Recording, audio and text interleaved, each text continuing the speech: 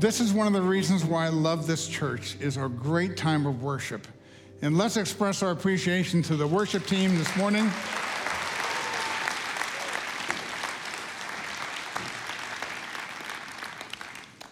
We also want to welcome those who are watching us over the internet. We're glad you're here this morning with us. The photo behind me is from our trip to Nigeria in Jos. We were there about 3 months ago, a group of 11 of us, one of which was Becky Lubert, who is a person who, took the gap year. That's the year after you graduate from high school, before you go on to college or maybe into a career. She took that year to go to work for our missionaries, Peter and Miriam Fretheim, in their ministry in Jos, Nigeria. That ministry is involved in all kinds of work in the orphanages and with street people and with displaced persons. And so we were part of that. But this picture behind me is a picture of the prison in Jos. And we went there one day and were there for the whole day. And you notice in the front of the picture, or the front row, is the warden, Mr. Wojo. And he told us a couple things about the prison. First of all, he said that they have a dire need for a water supply, in that the prison is quite old and they have a problem with getting fresh water into the inmates. And so it's very, very difficult. There's a lot of disease, and the hygiene is not good because of the water supply. The second thing he told us was that there were 1,000 people in this prison. And then he kind of dropped the bombshell by saying 200 of them have already gone to trial and have already been found guilty, and their sentence was that they were going to be hung. Well, that certainly got our attention when we realized that there were 200, or a fifth of the inmates had already gone to trial. And so as we walked into through the doors into the main area where the prisons were kept, I thought that these people that had already been convicted would be in separate cells, but they weren't. They were all together in a huge, about the size of a soccer field, over 1,000 prisoners. And as we were walking through them, I kept kind of smiling and thinking, what in heaven's name am I doing here? We were ushered into the room that was going to be the place we were going to have a worship time, and we were there to lead a worship service with Prison Fellowship. And as we went into that auditorium, there were about 220, 230 seats there. This place was packed, but then the thing that caught my eye was through the glassless windows, there was just a throng of people looking in through those windows, seeing what we were doing, and there was another throng at the door trying to get in. And I thought to myself, Larry, what are you doing here? Now, I realized in my pocket I had American dollars, that I had a visitor's pass, and I could go to the guards and show that pass, and they'd let me out. I knew I was not thirsty. I knew I was slightly overweight, as my wife often reminds me. What should I say to these people? I had selected a sermon I was going to give that morning, but somehow it just seemed irrelevant. It seemed very light. And so I started to pray fervently, Lord, give me something. Give me something for these prisoners. Strangely, my mind was drawn to a verse in the book of Zechariah. Now, I can't remember the last time I read the book of Zechariah. I couldn't remember a single verse other than this one from that book itself.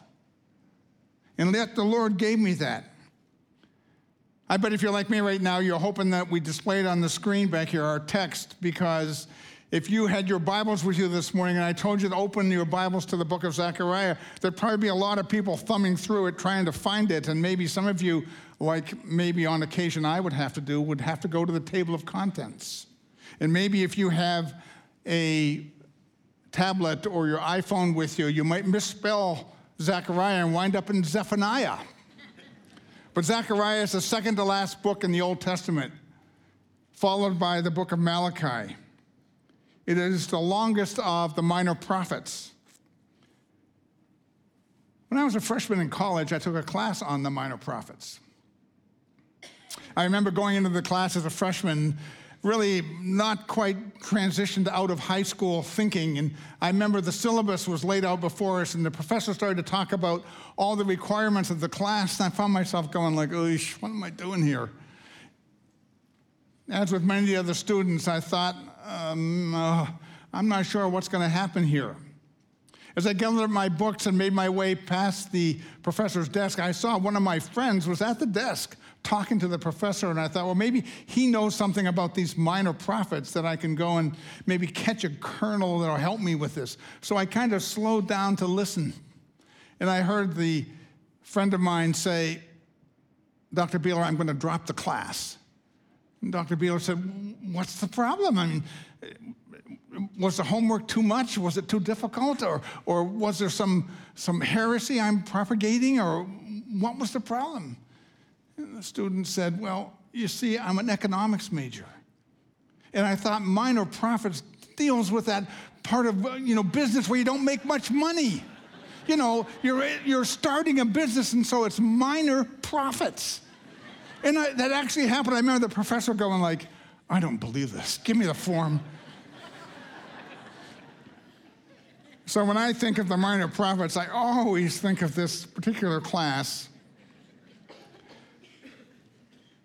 The minor prophets are called minor in the English language simply because they are shorter than the longer prophets, Isaiah, Jeremiah, and Ezekiel. At the time of Jesus, these 12 minor prophets were bound together in one scroll about the size of the scroll that would hold Isaiah's prophecy. Zechariah has a contemporary. That's Haggai. And Haggai and Zechariah and all the minor prophets kind of thunder against the people of God. And what's happened here is that in 538, Cyrus the Great has granted the right for the Jews, at least the Jews of Judah and Benjamin, that tribe, to go back to Jerusalem. And so they'd gone back, and it's been about 12 or 20 years, and nothing has happened. They haven't rebuilt the walls. They haven't reconstituted the temple. It's still in ruins. And so the book of Zechariah opens with these words. In the 8th month of the 2nd year of Darius, the word of the Lord came to the prophet Zechariah, son of Berechiah, the son of Iddo. The Lord was very angry with your ancestors. Therefore tell the people, this is what the Lord Almighty says. Return to me, declares the Lord Almighty, and I will return to you. Do not be like your ancestors, to whom the earlier prophets proclaimed, this is what the Lord says. Turn from your evil ways and your evil practices. But they would not listen or pay attention to me, declares the Lord. Zechariah, as with all the other minor prophets, cautions the people, gives them the word that things are not right. But in the midst of that warning, he casts a bolt of great hope. In our text this morning, Zechariah 9:12, return to your fortresses, you prisoners of hope. Even now I announce that I will restore twice as much to you. As I stood before those men in that prison, many of which wanted an immediate release, but many of the men would probably never leave that prison alive. The Holy Spirit gave me this verse, that in the midst of their being in prison, they were prisoners of hope if they were Christ followers. It's been said that if you, in the midst of a journey, take away and make a person discouraged, the journey will halt for a while. If you give physical illness, the journey may be postponed. But if you take away a person's hope, all journeys end. Zechariah says to his people, things are difficult. There are still enemies around Jerusalem. The walls have not been built. The temple has not been established. But in the gloom of his prophecy, he says to them that great phrase. He calls them prisoners of hope. The Apostle Peter picks up this same motif of hope in the New Testament when he writes to the church, "Praise be to the God and Father of our Lord Jesus Christ. In his great mercy he has given us a new birth into a living hope through the resurrection of Jesus Christ from the dead and into an inheritance that can never perish, spoil, or fade." The men in that prison could feel that God has abandoned them, but he hasn't. They are still prisoners, but if they are Christ followers, they are prisoners of hope that God has not forgotten them. When the STAMP team was in Nigeria, we met a man named Musa. And if there ever was an individual that could have lost any hope, could have fallen into despair, it's Musa. Let's look at his story.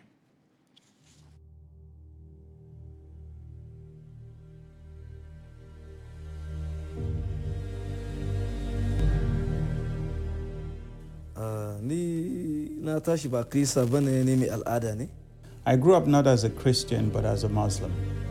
I later repented and became a Christian. It was after 5 years of becoming a Christian that I decided to become an evangelist, telling people about Christ and that they should repent and accept him to be their Savior. I was staying in a place in Bauchi State that had a lot of Muslim worshippers. They were very hostile to the Christian faith. It was very difficult to find Christians there, and being a Christian is very difficult, as the people are very harsh towards Christians. I was staying with my family on the 14th of January 2015 when some people knocked on my door while my family and I were sleeping. When I woke up, they said to me, "Musa, today your life has come to an end." And then I said, "My God, help me." They pulled out a sharp knife and tried to strike me on my neck, but I reached out with my left arm to block. I lost my hand. They tried to strike me the second time, and I reached out with my right hand to block again. I lost my thumb in the process. They struck the third time and got me on my head. Because of the pain I felt, I bent down and they struck me on my back several times. I then prayed to God, saying, "God, let your will be done." As a result of what happened to me, Pastor Joel heard about me from the city ministries in Jos, Plateau State. He and his team have consistently come to the place where I'm from in Bauchi State to help people and better the lives of people, and also to reconcile the different faiths in the community. As a result of this, many people have given their lives to Christ. Many people, though not believers, have given me their children, saying that I should pray for them so they may also become Christians. The ministry has dug wells, carried out community development, renovated chiefs' palaces, and given free medication to the sick. I thank God for what has happened to me, because it is through this attack that many people have given their lives to Christ. Don haka ku da kuke zuwa daga wasu ƙasashe domin bishara, a gaskiya ina addu'a domin ku Ubangiji bishe ku, yana za ku koma gidajenku, bari Ubangiji bishe ku. Wannan gari nawa da wannan abin ya faru, abin yana taɓa ni zuciya, amma na bar wa Ubangiji. Ubangiji zai yi aikinsa, Allah zai taimake ni. Bishara kuma yanzu muka fara, wazi a wannan wuri yanzu ne ma muka shiga ciki, ba gudu ba ja da baya.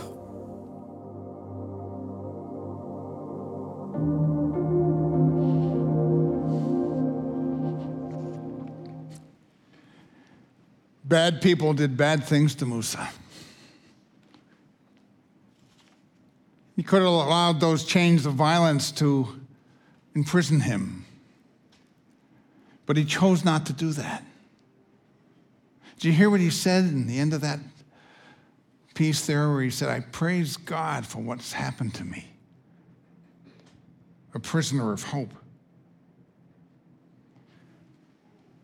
Because we are prisoners of hope, sometimes we can make very audacious, some would say foolish goals, plans, hopes, dreams, as people of hope. Jesus, as he's about to leave this earth, comes to his disciples, and his final words to them are these: all authority on heaven and earth has been given to me. Therefore, go and make disciples of all nations, baptizing them in the name of the Father and of the Son and of the Holy Spirit, and teaching them to obey everything I have commanded. Surely, I will be with you always to the very end of the age. Jesus says, surely, I will be with you always to the very end of the age. Sometimes bad things happen to you, and sometimes bad things happen to you. Maybe not to the scope that happened to Musa. Maybe you don't lose an arm or a finger or have gashes on your back. But sometimes in the midst of the troubles of this world, we can think, God has abandoned me. Where are you, God? But Jesus says in his last words to his people in the book of Matthew, surely, surely, the King James says, lo, I am with you always to the very end of the age. A little bit earlier in the book of Matthew, Jesus gives a prediction, a promise of what's going to happen. He says this in Matthew, the 24th chapter, the 14th verse. The gospel of the kingdom will be preached in the whole world as a testimony to all nations, and then the end will come. As people of hope, prisoners of hope, we have set some pretty audacious goals for our missions program here at this church. Some would say they're foolhardy or maybe even beyond the realm of possibilities. But we set 4 strategic goals. First of all, to take the gospel to those with least access to the gospel, with a special emphasis on North Africa and Central Asia. Secondly, we're going to take the gospel to the poorest of the poor through our ongoing commitment to Haiti and Rwanda. Third, we're going to take the gospel to the least powerful, with a concentration on the Syrian refugees in Jordan. To do away with childhood slavery on Lake Volta in Ghana. And lastly, to take the gospel to our local university students and to those in need or at risk in our community. That first strategic goal is first for a reason. It's there first because it's the hardest of the 4. It's almost foolhardy when we think about taking the gospel to areas of the world that are resistant to the gospel, to the hot spots of the world, to those who have no access to the gospel. It's hard because the easy ones have already been reached. Jesus says that the gospel of the kingdom will be preached as a testimony to all nations. And in large part, that's happened to the easy nations. But now we're down to the hard ones. Just as I was thinking about this, what's going on in Ghana, Eric Luber came up to me and showed me something that was just released today, that 30 Christians were murdered in the province just north of where the Fretimes are. As they were coming out of their church, and some of them were missionaries, the Fulani herdsmen attacked them and killed 30 of them. And it's almost foolish, almost unbelievable that we would still send our people into those hard areas, into those difficult areas, into places that the gospel has not yet penetrated. But that's what God has called us to do because We are prisoners of hope. And Jesus promises that that's going to happen. The gospel will be preached as a testimony to all nations. And then the end will come. Shameless plug for the upcoming missions conference. We're going to be talking about how technology and the internet and the web has allowed us to reach across the man-made borders, to reach into the lives of people who have least access to the gospel. And that God allows us to do that. Maybe it's in this generation that we're going to complete that promise of Jesus, that the gospel will be preached. And we believe that. Because if you're a Christian, if you're a Christ follower, I am, a prisoner of hope. Back to our story in Nigeria. Remember, the warden said one of the most crucial areas of need in that prison was for fresh water. The 11 of us who went on the trip, on the stamp trip, we prayed about this, and we took that need to the Board of Missions.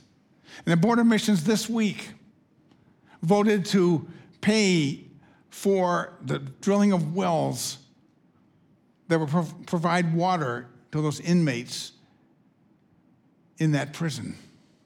And they're going to do it with the money you have given us through our Faith Promise Missions program. And why are we doing that? Because as a people of hope, we want to give hope to those people in the midst of their incarceration. We want to give them the water that they need so we can share with them He who gives the eternal gift of salvation. That's the privilege we have as prisoners of hope.